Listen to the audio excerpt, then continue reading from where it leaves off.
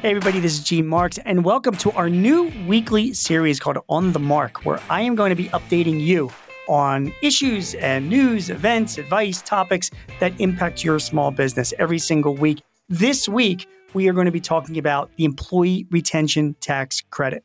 These are my thoughts coming from me as a certified public accountant and also someone who has been dealing with this and talking about this and writing about this issue for many, many months. And I just want to make sure that you as a business owner or a manager or somebody that's in charge of people in your business are just fully aware of what this Employee Retention Tax Credit is, because it's so important and could put so much cash into your pocket as a business owner that it's not something that you should ignore. So let me try and explain this to you as simply as I possibly can. This is a credit against your payroll taxes. It goes back almost to the beginning of 2020, and it lasts all the way through the third quarter of 2021. The credit is based on quarterly payroll, and it's something that you have to determine whether or not you are eligible or not for. But if you're eligible for this credit, you can take it against your payroll taxes in that eligible quarter, and if the credit is bigger than the payroll taxes that you paid, you will get the money back in cash. Now, this Employee Retention Tax Credit was started because of COVID. It was in one of the stimulus bills, and then it was extended in another stimulus bill into 2021. The rules for 2020 and the rules for 2021 are different. However, the eligibility is pretty much the same. So you have to ask yourself, is my business eligible for the Employee Retention Tax Credit? And there's really three ways to determine that. Number one, was your business fully shut down? At any point, pretty much in 2020 and through the third quarter of 2021, just shut down because of a government lockdown. That's one. Number two, if your business was shut down because of the government partially.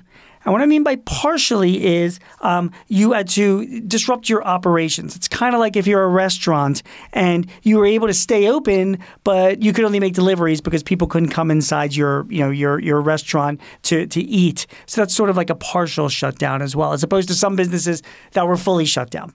So there's definitions for fully shut down and there's criteria for being partially shut down. And you might fall into either one of those two categories. And if you are in one of those two categories, you're eligible for the Employee Retention Tax Credit in the quarter that happened. There's a third test of eligibility. And by the way, it could be any one of these three. It doesn't have to be all three or a combination. But the third test is if you lost revenue. In the 3 quarters that this applies to in 2020, the question is whether or not your revenues were 50% less than the corresponding quarter in 2019.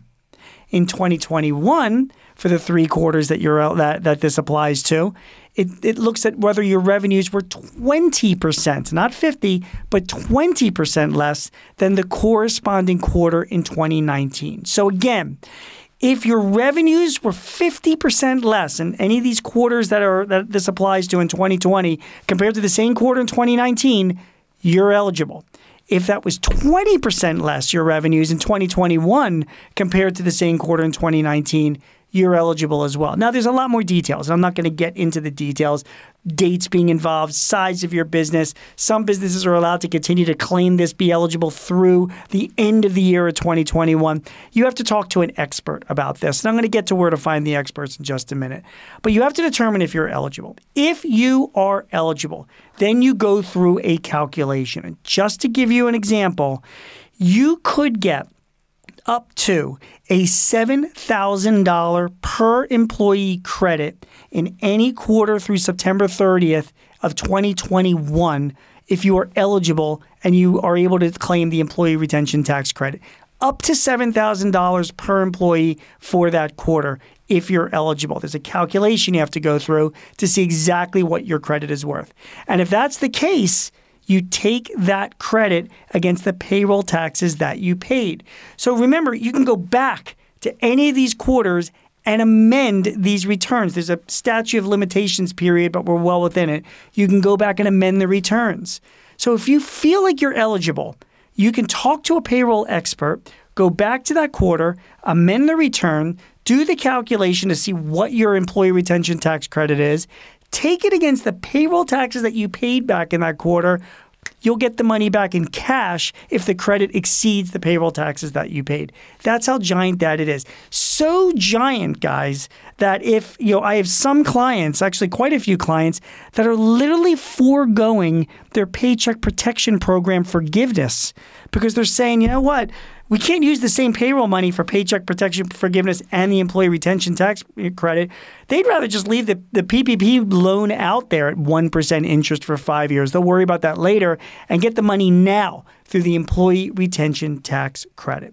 So I hope I've taken this very complicated topic and simplified it a little bit. But just as if everything that the government has, it ain't simple. It is something that you are going to need help to. There is no layman that I know, there is no business owner, there's no client that I know that can really walk through this process on their own because the calculations, as you can expect, are complicated. And to see whether you're eligible, it's complicated as well. So look, this is a Paychex podcast, okay? I mean, this is what Paychex does. They have a service that helps their clients, new or existing, calculate, first of all, determine whether they're eligible in any of these quarters in 2020, 21, and then go through the calculation as well. They will help you do this. If you need help, go to payx.me, that's payx.me/ERTC-service. That's payx.me/ERTC-service. You will be able to connect with a Paychex professional. They will be able to help you figure out whether you are eligible and then also help you calculate what your employee retention tax credit is.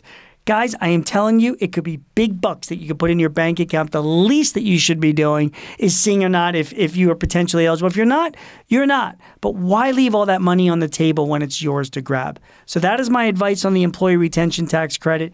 Take advantage of it now. Reach out to Paychex or talk to your accountant, whoever you rely the most on as your expert in payroll, and get that calculation done. You will thank me for listening to this short podcast. I hope that this definitely helps. I'm Gene Marks, and thanks very much for listening to On the Mark. We'll be back to you next week with a new topic, bit of advice, a little bit of news, something that will help you run your small business. This podcast is property of Paychex Inc. 2021, all rights reserved.